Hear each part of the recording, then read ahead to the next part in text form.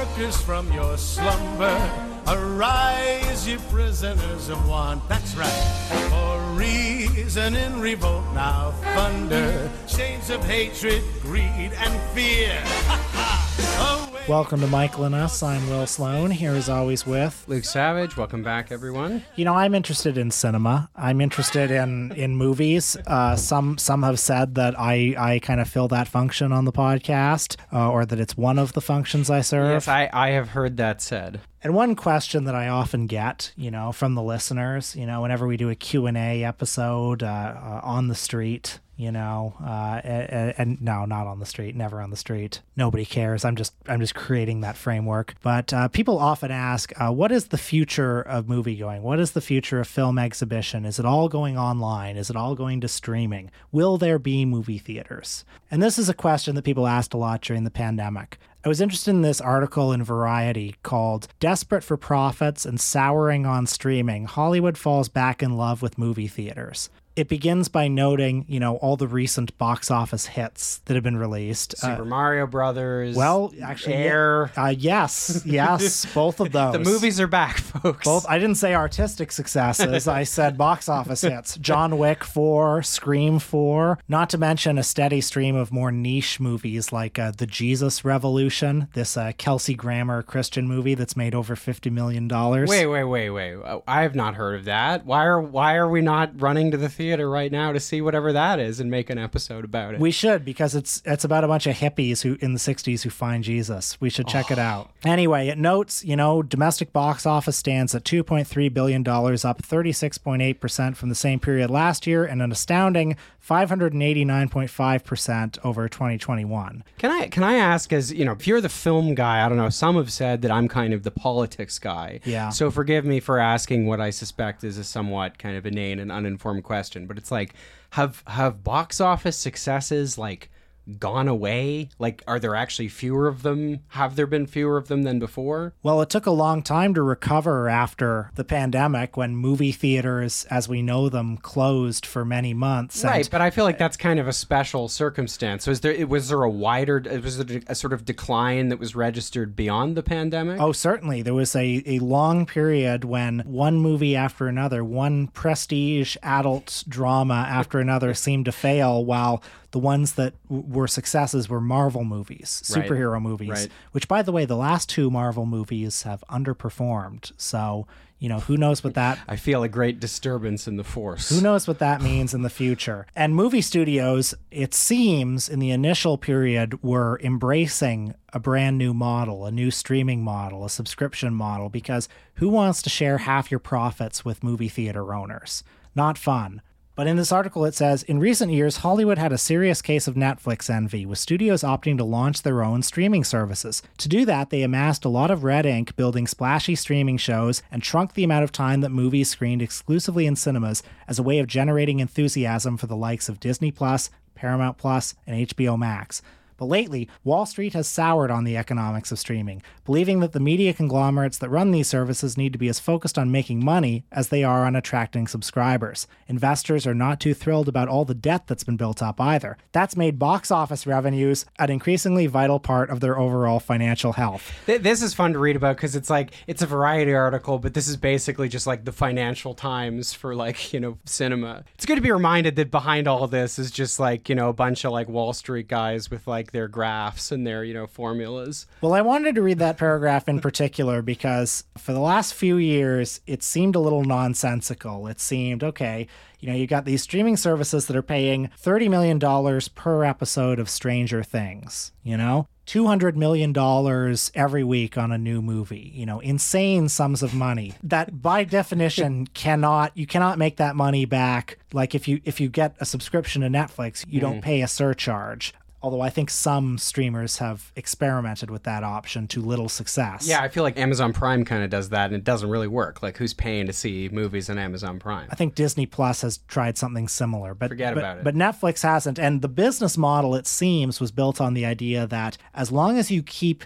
adding subscribers every month, it has the potential to make money. Right, which is so funny because that's literally like every like Silicon Valley unicorn that collapses, every fucking, $1 billion Icarus that flies too close to the sun. This is always the backstory. It's like, look, this was valued at like $30 billion and it literally lost money every single year. But investors kept they wouldn't put the brakes on the cash they were pumping in. The Saudis were pumping money in, whatever, because there was some idea that, 10 years down the road, once all the competition's been cleared, whatever, and if we just keep adding people, this will be profitable. I mean, it's like basically just everything is a pyramid scheme.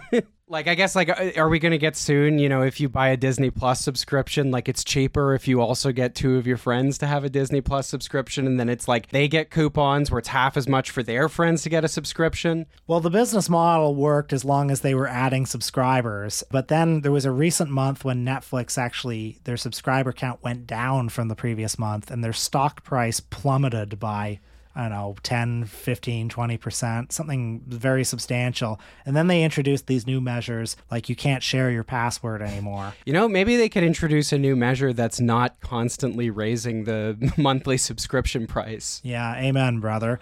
And now it seems they've hit on a brand new business model, which is, what if you played the movies in theaters and charged admission prices? Like, what if there was some place people would go, like a community setting where people could gather and pay a fare to see a movie? Well, what if you exchanged money for goods and services? So I find that very interesting. I'm excited to see how that goes. Magically, incurring debt month after month after month, billions and billions and billions in debt on the promise that maybe one day, if enough subscribers keep being added until all 7 billion people in the world are subscribed. Yeah, one big streaming platform. Let's all go to the lobby. Let's all go to the lobby. Let's all go to the lobby to get ourselves a treat.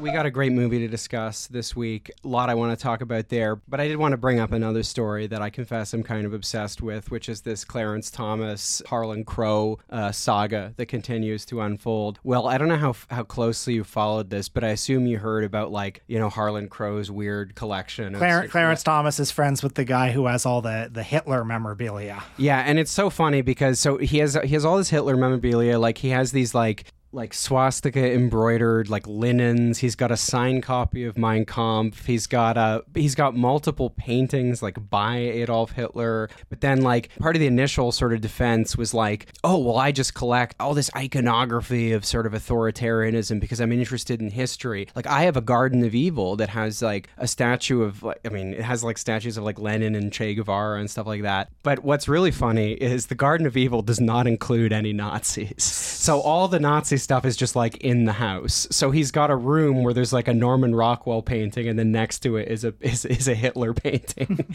which is awesome. Now, there's a few things that are of interest to me in this story. I've been very amused by the chorus of right-wing ghouls who've come out to defend this. You had Jonah Goldberg, friend of the show, tweeting, Harlan Crow is a deeply honorable, decent, and patriotic person. It basically is talking about the Garden of Evil, and he says, it represents an attempt to commemorate the horrors of the 20th century in the spirit of never again. Again, I don't really find that commensurate with why is there no Hitler stuff in the Garden of Evil?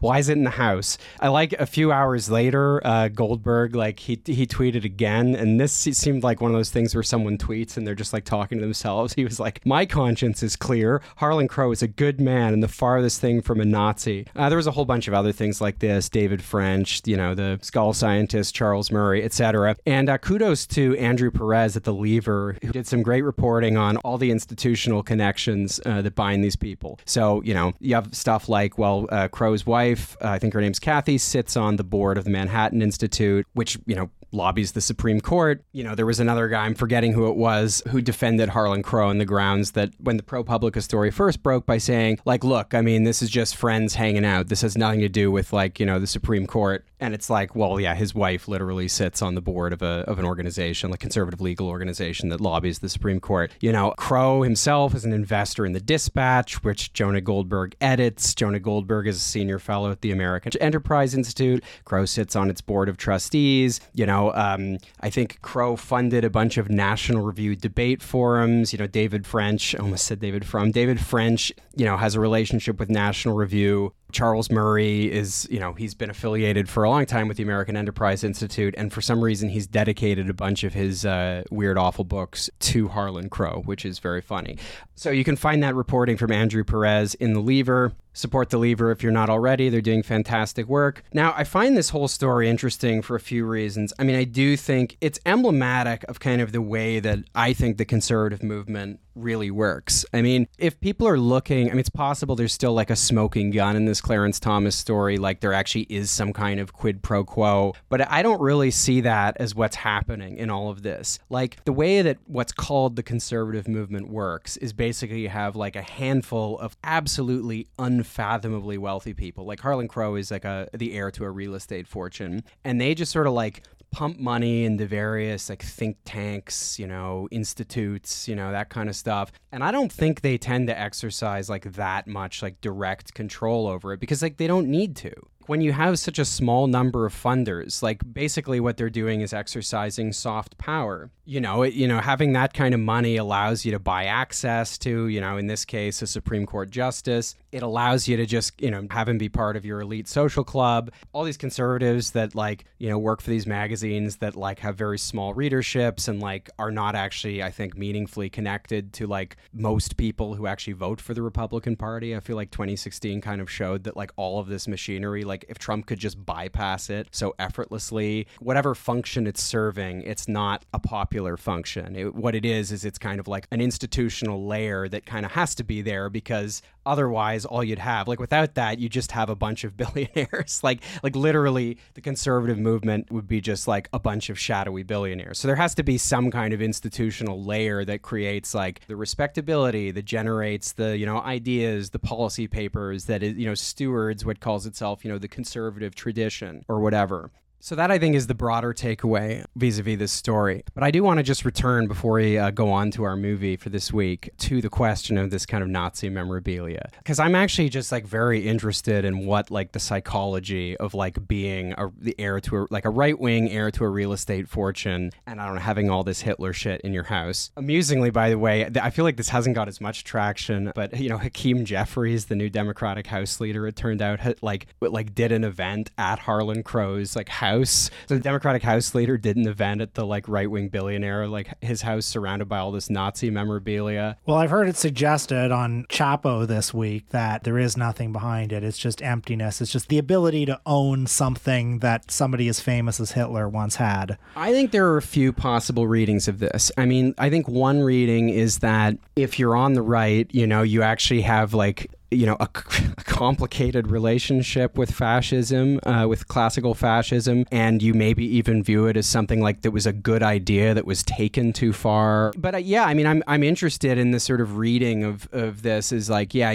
when you become this wealthy, you just kind of collect these fetish objects. And for Harlan Crow, yeah, they're like almost depoliticized. They're kind of like the artifacts in that sort of odd property that Clive Owen visits in the Battersea Power Station at the beginning of Children of Men, you know, where the guy has like the, you know, Picasso's Guernica and like Michelangelo's David, you know, the pig from the cover of Pink Floyd's Animals, that kind of stuff. But someone who I think weighed in on this very well, very insightfully, was the historian Gabriel Winant. I just want to read a few tweets of his. He said, "It's not credible to say Crow secretly admires figures whose icons he collects. He's got Mao in there too. Rather, it's that he has no real appreciation for the meaning of these histories. If he did, he wouldn't live among them. No Jew has swastikas at home to remind us. What he's doing is not declaring his affiliation, but rather trying to reduce these histories to something he can own, trivializing them by making them into almost literal hobby horses. By reducing them to commodities, the thing he particularly does is make them indistinct, which he says explicitly is the point. Mass murder, totalitarianism, whatever," those are in quotes, "generic forms of evil without actual history, a fairly literal form of fetishism." And I have to say, you know, I've been following the story since it broke, and I think I'm coming around to that reading. Like, I think, obviously, obviously there has to be some political dimension to a rich guy on the right having this kind of paraphernalia in his house.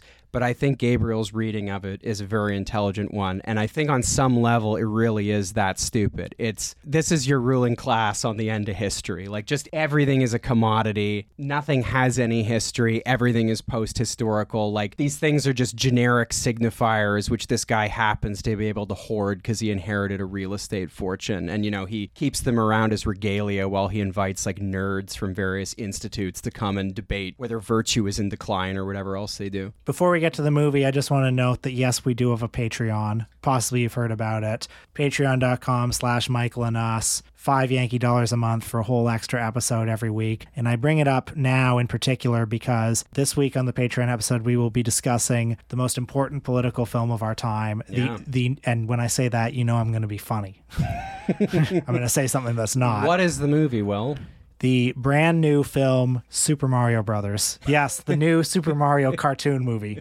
Yeah, if you subscribe for $5 a month, you can get a whole extra episode a week, so twice as much content at the Al Gore tier. $10 a month for the Super Delegate tier allows you to nominate movies and vote on them with other super delegates, so you can actually make us watch stuff. You can punish us. We also periodically put bonus content on there. If you subscribe now, you can hear my recent conversation with Will Sommer of the Daily Beast and the Fever Dreams podcast about his new book on QAnon, Trust the Plan. Patreon.com/Michael and Us. Try it out. But on this episode, we are talking about the education of an idealist. We are talking about a couple who discover things that work better in theory than practice, whether it be communism or ethical non-monogamy. Yes, that's right. Luke is rolling his eyes. He is so disgusted with what I just said. Folks, I'm only kidding. The ethical non-monogamists in question are Warren Beatty and Diane Keaton, portraying John Silas, Jack Reed, and Louise Bryant in Beatty's classic 1981 film, Reds. Jack dreams that he can hustle the American working man, whose one dream is to be rich enough not to have to work, into a revolution led by his party. Is the Socialist Party prepared to take a position on the draft or not? You dream that if you discuss the revolution with a man before you go to bed with him, it'll be missionary work rather than sex. The officer, these men have the legal right to assemble. What the hell are you doing?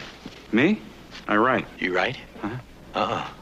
You wrong. I'd rather be with a fighter who wants to change the world than a critic who wants to mourn it.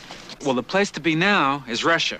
You don't have to tell me what's happening in Russia. I read the papers. Well, come with me. Support you and we'll join you in revolution.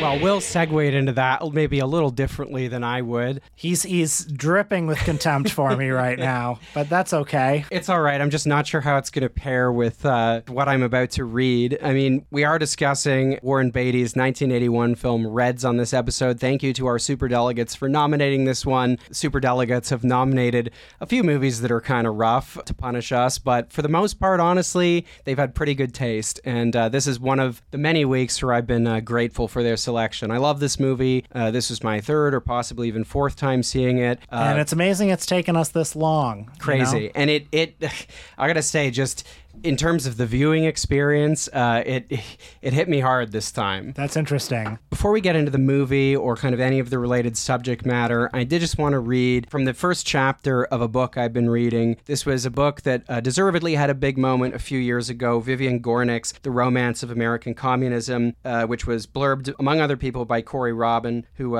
rightly characterizes it, I think, as the best book ever written about the inner life of socialists. Now, the reason I want to read this is because one of the things I think this movie does really well, and which, somehow does within the context of a big Hollywood studio film, is that it genuinely understands and respects the spirit of the October Revolution and of the, people all around the world, but particularly the United States, who drew inspiration from it and supported it. A book I read earlier this year, which I really enjoyed, and which, I don't think is a very well-known book because it's a Canadian book. I'm hoping to write about it soon. But there's a wonderful book by the late Canadian socialist James Laxer called Red Diaper Baby, A Boyhood childhood in the age of McCarthyism. And Laxo's memoir is a wonderful portrait and a kind of, I don't know, personal psychological study of his childhood where, you know, both his parents were members of the Communist Party of Canada. His dad was a full-time paid organizer for the Communist Party, later on the Central Committee. Both his parents, like Vivian Gornick's family, left the party in 1956 after the secret speech. And one of the things that Laxer's book does really well is explain why this political project and the vision that it offered people was so attractive. I just want to read from now the beginning of The Romance of American Communism, probably one of my favorite first couple pages of a book I've read for quite some time.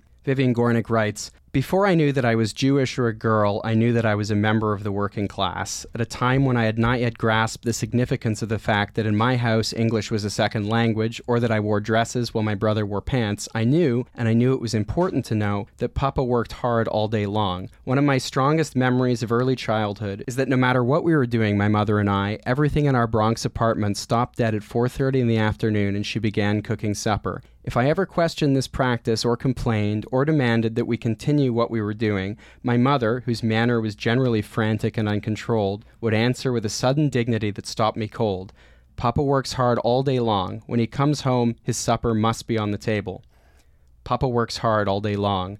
Those words in my mother's mouth spoke volumes, and from the age of reason on, I absorbed their complex message. The words stirred in me, almost from the first time I heard them, an extraordinary resonance, one whose range was wide enough to compel my emotional attention throughout my subsequent life. To begin with, the words communicated pain and difficulty. My childish heart ached for my gentle father. The pain was frightening, and even as it began to flow inside me, like a liquid turning to a solid, I felt myself go numb. This emotion was awesome. It induced in me the sense of some mysterious force working on our lives, some force in which we were all caught, suspended, puzzled, moving blind. At the very same time, the mere articulation of the words in my mother's mouth produced a peculiar and relieving focus against the murkiness of that mysterious force, a focus which told me where and who I was. I was the daughter of Papa who worked hard all day long. Finally, the words said, we are all of us here in this house vitally connected to the fact that Papa works hard all day long. We pay attention to and respect that fact. We make common cause with it. This oneness, this solidarity, produced in me pride and excitement. It dissolved the numbness and transformed the pain back into a moving, stirring, agitating element, something to be understood and responded to, something to be dealt with and struggled against." Now, that passage is only tangentially connected to the movie, but I think it sets the stage nicely, even though what Vivian Gornick is describing happened sometime after the film is set. Anyway, with that to set us up, let's get into Reds. Well, Warren Beatty stars as John Reed, the author of 10 Days That Shook the World. He was a radical journalist and politician who was on the ground in Russia during the 1917 revolution. 10 Days That Shook the World is arguably the most important English language primary source document about the Russian Revolution. The film is a sweeping love story about his relationship with Louise Bryant, who he meets in the early scenes in Portland, Oregon. She's a liberal journalist, and she encounters him. She's doing an interview with him about his revolutionary politics. He's making an appearance at, I believe it's called the Liberal Club of Portland, and when the subject turns to the First World War, he blows everyone's minds, including hers, by suggesting that America should not enter the war and that it's a war being fought by England and France and Germany over money. Ideas like these are so impactful to Louise Bryant that she leaves her stifling bourgeois patriarchal life in Portland and joins him in Greenwich Village, which in the 1910s is this hub of both political and artistic radical thought. We encounter the people in John Reed's circle at this time, including Max Eastman, played by Edward Herrmann, Eugene O'Neill, played quite brilliantly by Jack Nicholson. Yeah, Eugene O'Neill, the American playwright. And Emma Goldman, the anarchist writer, played by Maureen Stapleton, among others. Yeah, a little bit of trivia. Did you know Emma Goldman actually died right here in Toronto? Really? What brought her here? You know, I don't actually know. I think just exile from the United States. I don't think I'd recognized Maureen Stapleton Stapleton before, but because we watched Interiors recently, I remembered that she's actually the like nice woman who marries the dad in that movie, and I'm just glad that she also got to play Emma Goldman. In the early scenes, in addition to his writing, John Reed is active in the union movement across the United States, traveling from town to town and working with other leftist organizers to try to unionize industrial workers and meeting a great deal of opposition. He is active in Democratic Party politics from the left. He travels to the 1916 convention to support Woodrow Wilson, who he regards with great suspicion as a liberal who will bring the United States into the war, but since his stated position is against the war, he pragmatically supports Wilson on the grounds that this will buy us some time to build the anti-war movement. The movie takes left politics seriously, but I do think it's a romance first and foremost, and a lot of the first half of the movie is spent with John Reed leaving Louise Bryant behind, traveling the country, and much of it is about her affair with Eugene O'Neill. O'Neill appears at several important junctures in the film. He represents a different life that she could have, a more settled life, certainly an engaged life, not like the one that she left behind in Portland, but a more settled life that doesn't require sacrifice. O'Neill, ultimately, when we leave him in the film, regards John Reed's activism with skepticism. Well, that's right. I mean, O'Neill represents a few different things. He represents, as you said, the possibility of just, a more stable and traditional life. But he also represents a very different, and I think,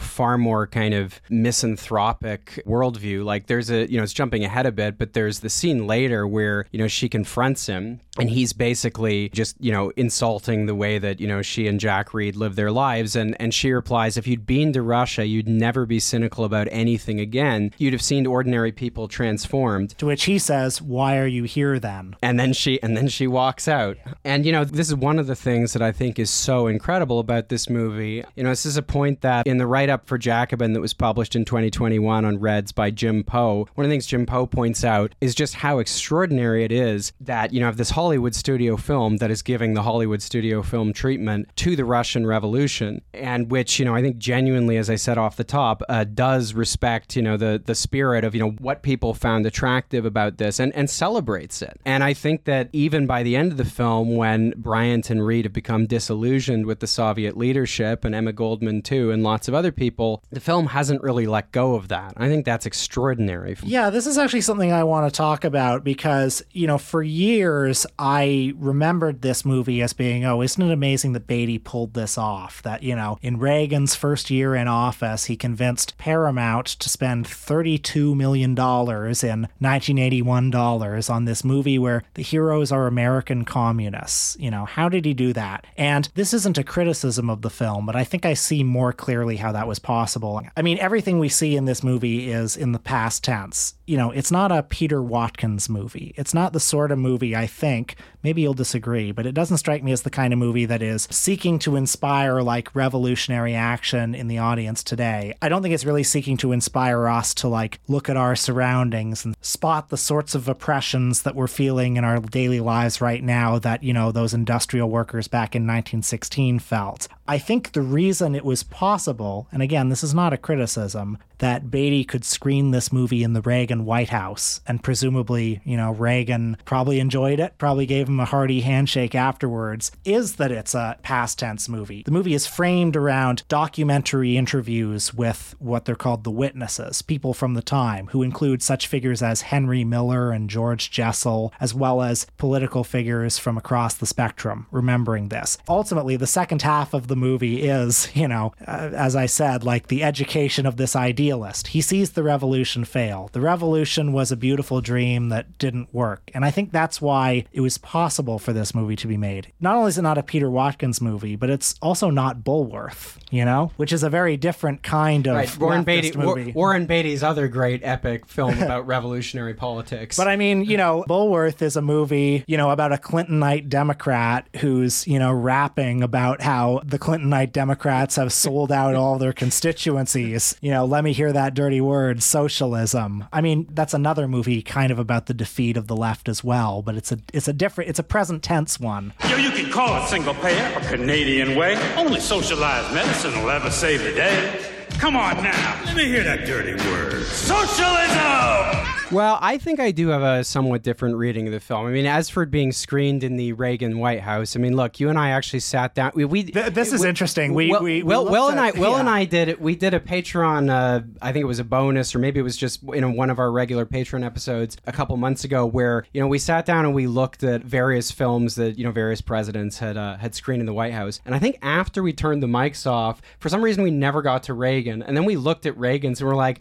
oh man, he had pretty good taste in film. These are way better than like Bill Clinton's movies or George Bush's. Bill Clinton's taste is pretty lowbrow, honestly, but Reagan, I mean, what can you say about the guy? Reagan was a Hollywood guy. He liked good movies. And so it's funny, when you look at the list of movies he screened in the White House, he screened a lot. And every year he's watching every Woody Allen movie that comes out, like movies that are culturally encoded as liberal. Yeah, and he's right. just watching them and enjoying them. Again, he's a Hollywood guy. So that would honestly be my explanation for this movie. I think you have to see this movie in a few very specific lights. I think you have to see it against the backdrop of the virulent anti-communism that defined American politics basically from like the 1920s on. You can even go back to like 1913. And then, during the First World War, when, various, members of the Socialist Party were locked up for opposing the war. Anti-communism is, one of the structuring features of American politics, and then has a big renaissance in the post-war era, and then has another renaissance in the Reagan era. To make a film, I mean, I agree that it's in the past tense, but to me, that's only in the sense that it's a historical drama. But the whole second half of the movie is,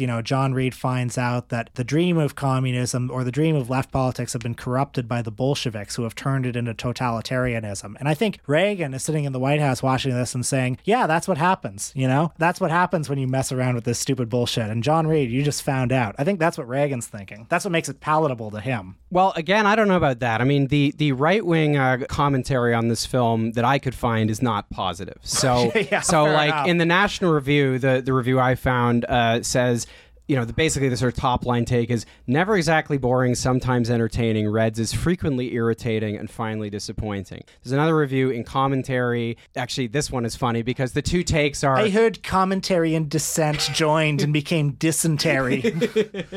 This one, the two takes are, one, the film obscures apparently the fact that Reed and Bryant are communists, which I don't really think it does. I don't think it does, and then secondly, he was mad. This was a writer called Richard Grenier, and he's mad that the film exaggerates Brian's own accomplishments as a journalist, which is very funny. But so I don't know. I see it in the context of it being a historical drama. It's in the past tense for that reason. I don't think it ever lets go of the idea that revolutionary politics are worth celebrating in some fashion, that the things that motivate them are genuine. And the thing is, I think if you're a virulent anti-communist, you don't think that. You think that this impulse, that there's something defective about it, inherently. It's not that this was a good thing that was hijacked or went awry. It's that this was a bonfire of enthusiasm that should have been suppressed by the Tsar immediately. The Reaganite version of this film is an alternative history where the white armies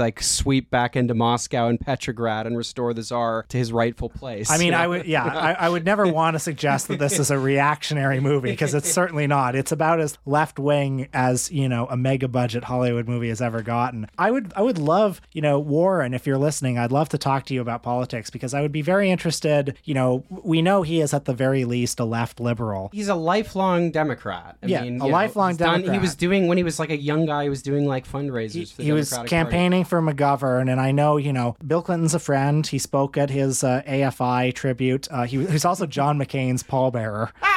Did you know that about Beatty? I forgot. He was one of John McCain's pallbearers, which I think if you make Bulworth, you're entitled to be John McCain's pallbearer. And you're entitled to botch the Oscar for Best Picture. Yeah, that's all fine. I would love to, if you told me that Beatty was a Bernie guy in 2016, I'd believe you. But then if you told me that he hosted a fundraiser for Joe Biden in 2020, I'd also believe you, because I think he could be either one of those guys. I think that's most Hollywood liberals, to be honest. But he is different from most Hollywood liberals because, as you say, he actually does take this stuff seriously. He's actually done the reading. He knows the history. He made a whole fucking movie about John Reed, and he cares deeply about it. And I would be interested in hearing, if when Bernie came along, if he said, like, yes, this is what Bulworth foretold, like, this is what I'd like? Or is he the kind of guy who's like, well, okay, this stuff could never actually happen, but like, what if it could? And that's what Bulworth's about. Like, I don't know. I'm just curious. Something else that I think is important, which of course we've mentioned already, is that, the source material for this is John Reed's book. And the book is a very serious account of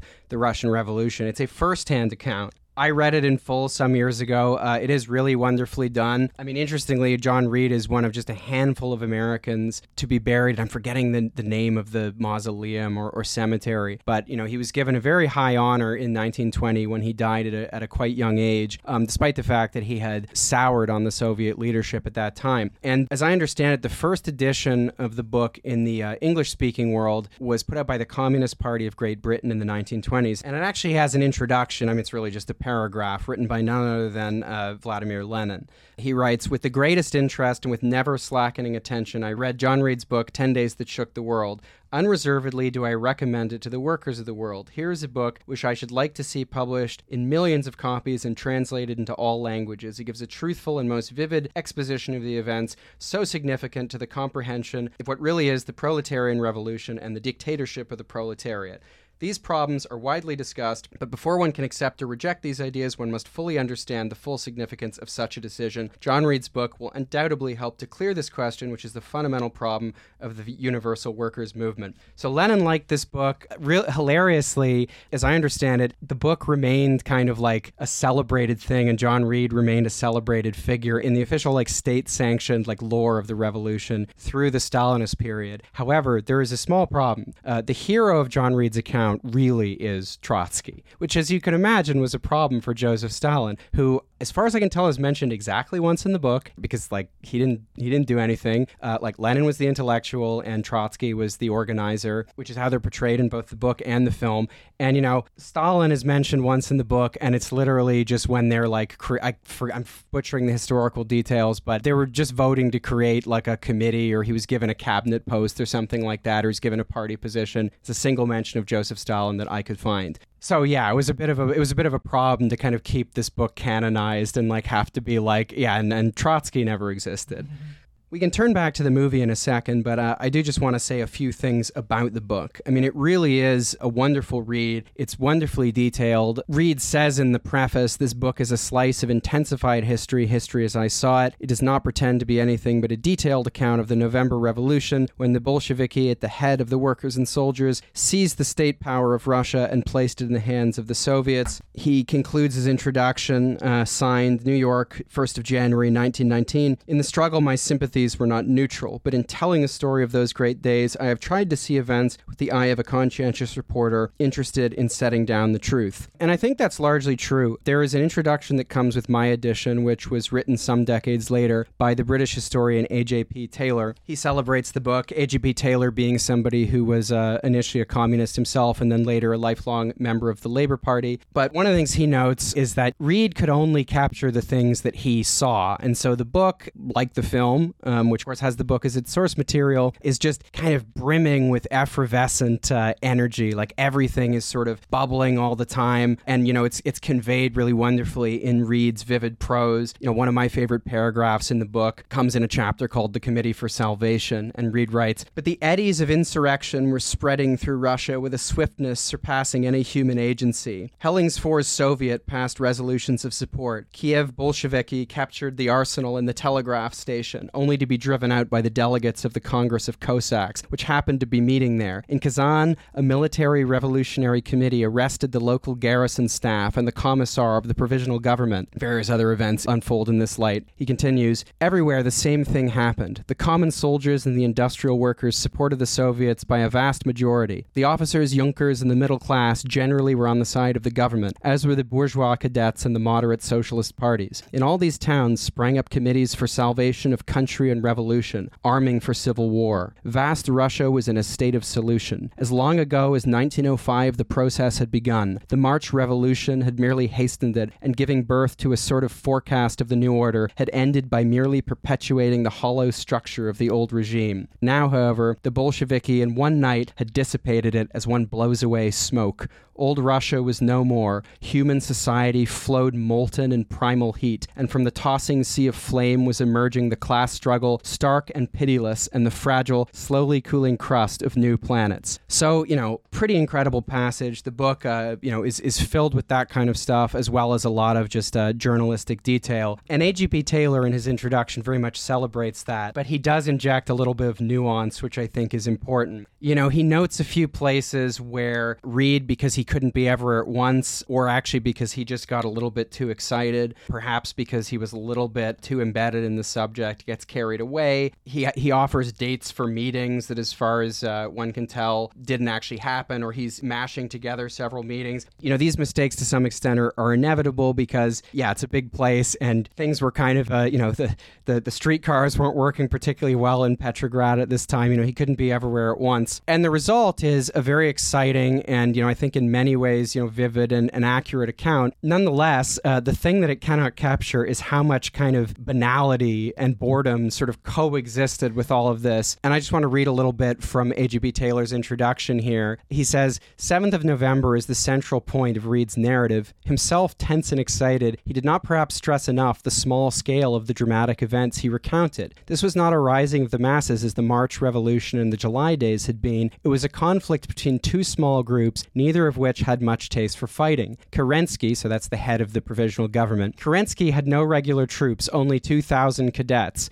The Soviet claimed to control 10,000 Red Guards, middle-aged factory workers, but few of them turned out for the fighting. 1,000 sailors came up from the naval base at Kronstadt. One sailor was killed when his rifle went off in his hands. 4 Red Guards and 1 sailor were killed by stray bullets. That was the total death toll on this historic day. Most people in Petrograd did not even know that a revolution was taking place. The trams were running, the fashionable restaurants were crowded, the theaters were crowded, and Shaliapin was singing at the opera. The Red Guards kept away from the smart quarter or walked modestly in the gutter. The Revolutionary Military Committee had planned a desperate resistance against a fierce attack by the provisional government. There was no such attack. Kerensky fled early in the day, protected by the Stars and Stripes, an anticipation, perhaps, of the much later Cold War. The other members of the provisional government sat helplessly in the Winter Palace. Red Guards took over the post office and the principal government buildings. Adhering strictly to program, they did not reach the Winter Palace until 6 in the evening. Even then, they did not attack it all that seriously. Red Guards filtered in through the kitchen entrance and took over the palace without a struggle. At 2:25 a.m. on the morning of 8th of November, Antonov, a member of the Military Revolutionary Committee, broke into the room where the provisional government was still sitting and shouted, "In the name of the Military Revolutionary Committee, I declare you all under arrest." Such was the end of old Russia. So the introduction is useful for a number of reasons because, reading this book, the prose are so vivid and the account is so kind of effervescent. It's easy to get carried away. And I do think kind of in his lesser moments, this happened to Reed somewhat. But nonetheless, the thing that he captures so well and the thing that the movie, I think, captures so beautifully is just the kind of bubbling insurrectionary energy of the October Revolution. Are you really that cynical or are you angry with me? I'm really that cynical. Why would I be angry with you? Gene, if you'd been to Russia, you'd never be cynical about anything again. You would have seen people transformed, ordinary Louise, people. Something in me tightens when an American intellectual's eyes shine and they start to talk to me about the Russian people. Wait. Something in me says, watch it. A new version of Irish Catholicism is being offered for your faith. And I wonder why a lovely wife like Louise Reed, who's just seen the brave new world, is sitting around with a cynical bastard like me, instead of trotting all over Russia with her idealistic husband. It's almost worth being converted. Well, I was wrong to come. The film has an intermission. I guess it's halfway through, but the montage before that, which captures Reed, there's a point in the film, which if you've seen it, you'll know exactly the scene I'm talking about, where he realizes that he's not just covering this as a journalist, he's intimately connected to it. And that sequence, I think, is probably one of my favorite sequences in a film ever. And this time, for whatever reason, it just absolutely slayed me. Yeah, you texted me saying how much that montage hit, and I didn't want to text back. Yeah, but wait till you see what happens in the second half. The thing is, I mean, it just the second half never bothered me because it's just a fairly accurate account of what actually happened, and that doesn't disturb me because I'm able to extricate everything that happens in the rest of the movie from that, and because I am a socialist and I don't think that the impulse that John Reed and Louise Bryant and millions of other people around the world felt, I don't think that there's something inherently defective about it. I think nor do I hasten to add. I think, Will is the Reaganite voice on this podcast as ever. I think the analysis that these people had of the particular historical situation was wrong. Lenin's analysis of the situation was wrong. He thought this was a catalyzing event, but, it was Stalin who later clumsily made up the idea of, socialism in one country. Lenin thought that if the Bolsheviks seized control of the Russian state and they withdrew from the war, that it would cause the working classes of other countries, including Germany, to rise up, and that then there would be world revolution. And that obviously didn't happen. I mean, there was the failed revolution in Germany that was brutally suppressed in 1919. But I mean, it's just a historical truism, I think, at this point, that the reading of the situation was wrong, the analysis was incorrect. But to me, that's completely independent of the original impulse that may have preceded it. And to me, this film has a lot of respect and reverence for that impulse, even though it was made by a Hollywood liberal like Warren Beatty. I hasten to add that I also respect and admire that impulse. I felt the specter of doom in the second half hanging over it a little more than you did. Well, I mean, I think that in the context of the film, it is, I mean, it's devastating. I think the film is a tragedy, and of course it's a tragic love story as well. You were telling me before we recorded that you were moved by the love story like never before. It's funny because I mean, I've seen this film a number of times, and so I remembered it very well. But yeah, I mean, I'd forgotten how this film is paced. I forgot that a huge part of I mean, the first half of the film is basically a kind of chamber drama that has to do with the romance between Warren Beatty and Diane Keaton, but also the romance between Diane Keaton and Jack Nicholson. I don't actually know how to kind of intellectualize this. I just found, I guess sometimes movies are different upon different viewings, even if they're very familiar. And for some reason, I guess in the past when I watched this movie, the romance plot always seemed kind of like a B story. And in this viewing, I saw it as intimately bound up with everything that was happening. Oh, totally. Because film. All three of those characters choose a path. Mm-hmm. Their romantic destinies are in harmony with their political destinies. Yeah, I mean, when Diane Keaton goes to Finland because she finds out, when Louise Bryant goes to Finland because she finds out that Jack Reed has been imprisoned by the white government in Finland while trying to escape the USSR. I mean, and then she gets there and he's already been released as part of a prisoner exchange. I mean, that's devastating. The fact that in the second half of the movie, just the kind of frustration builds when when Jack Reed is back in the United States and they're trying to set up, the left slate sweeps the national executive, nearly wins all of the seats in the Socialist Party, and then they're not allowed to take their seats. And then instead of having a united front against that, they immediately split. And, in this really important historical moment, they're just having the most pedantic sectarian debates imaginable. Yeah, we didn't mention the sectarian division that happens between Paul Sorvino as Louis Freyna and Warren Beatty as Reed, representing the People's Front of Judea and the Judean People's Front, respectively. Yeah, and it's funny. And then when Jack Reed, they vote for, his half of the sectarian split, votes after not much deliberation to send him to the Soviet Union to let's get the Comintern to recognize our group. And then that whole sequence is a mixture of sort of tragic comedy and also just kind of frustration because, just the banality of these meetings where he's trying to convince them. I mean, to their credit, the Soviet leadership just has the same attitude that Louise Bryant expresses, where it's just literally, why have two separate parties and get the Comintern to recognize, just merge the two parties. And that's what the Comintern recommended. But then Reed gets into this really convoluted debate with the Bolshevik Central Committee because they have this idea that they're going to do entryism into the AFL, called the American Federation of Labor, and like he just knows that that's a fool's errand, doesn't think it's like a good use of time and resources. And I don't know, these scenes to me are like very funny because I actually think in a weird way, I mean, there's different ways you can read these scenes. Like, I guess for the Jack Reed character, like they're kind of not really taking him seriously. Like he's this foreign socialist and they're just kind of trying to get him to toe the party line. On the other hand, watching these scenes again, I was kind of struck by like, why are they even giving him all this time to like air this? Like this is a pretty minor issue in the grand scheme of what this committee has to think about. And you're thinking of annoying meetings that you've been to in the past where the people's microphone has had to acknowledge everybody's complaints. Yeah, this is more of a comment than a question. Of course, towards the end of the film, the political and romance plots, are finally bound together in this remarkable sequence where Jack Reed goes to the Baku Congress, where his translation gets butchered by the dastardly comrade Zinoviev, and they're in what may have been the state of Georgia at the time, I guess is modern-day Azerbaijan. And basically, in the translation, they've made it an appeal to like Muslims to rise up against the infidels. And Jack Reed is not very happy about this. But then just as he's having it out with comrade Zinoviev, the White Armies attack the train in can this guy direct an action sequence or what? Incredible. Yeah. And then there's this remarkable scene which again, like I almost feel embarrassed to just like put this on record, but I'd seen this scene like a million times. But the scene where Louise Bryant, having missed Reed in Finland and then had to travel all the way back to Petrograd, when she looks for him on the train, which just like has all these, battle scars and broken windows and stuff, and it looks like he's not going to reappear, and then he's the last person at the other end of the train, and they look at each other across the platform. Maybe that's a political feeling in some way, or maybe that's just the magic of the movies. Maybe we're just dealing with a human being here,